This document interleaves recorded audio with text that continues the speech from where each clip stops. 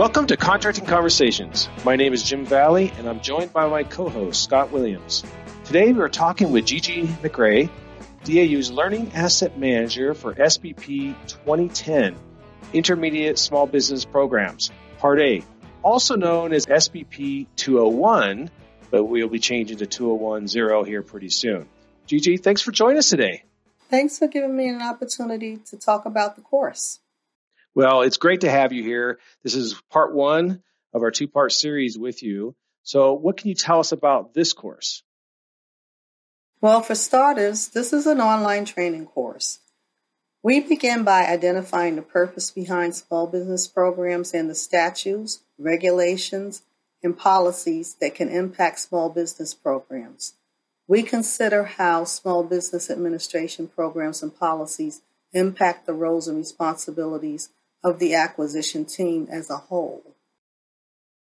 This course is designed to prepare mid-level small business professionals to work as an integral part of the acquisition team.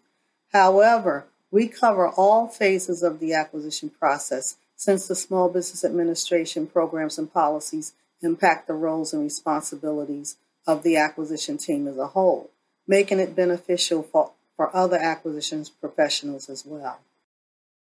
All right, Gigi. So how might students transfer learning to their workplace? Because obviously that's very important, is that they be able to take this information to where they do their work.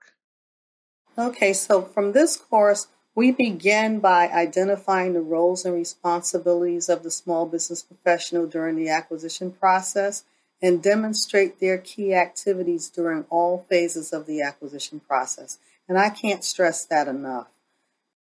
During the acquisition planning phase, we cover the critical elements for analyzing market research and defining requirements, which the small business professional works with other team members of other disciplines to do such. Other team members also do market research and defining requirements, and we find it when we work cohesively, we come out with better acquisition successes.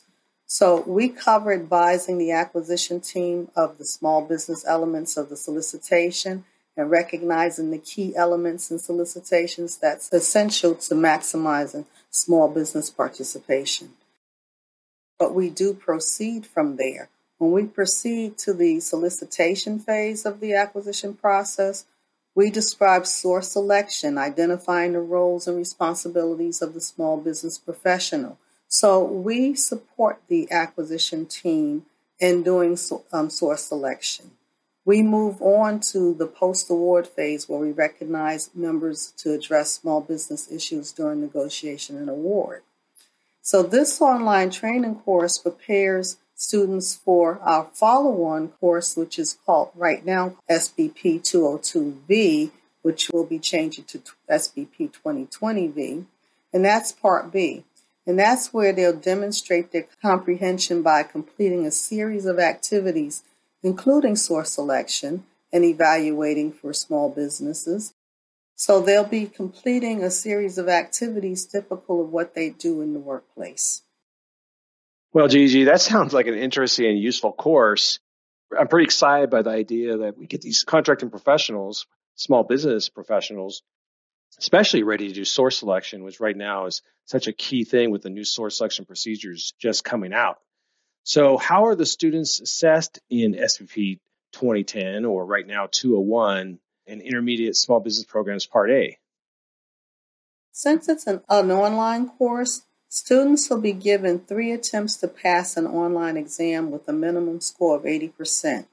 If 80% is not achieved after the first attempt, the student will be given a chance to take a second attempt. And the second attempt will have the number of questions that were graded incorrectly on the first attempt.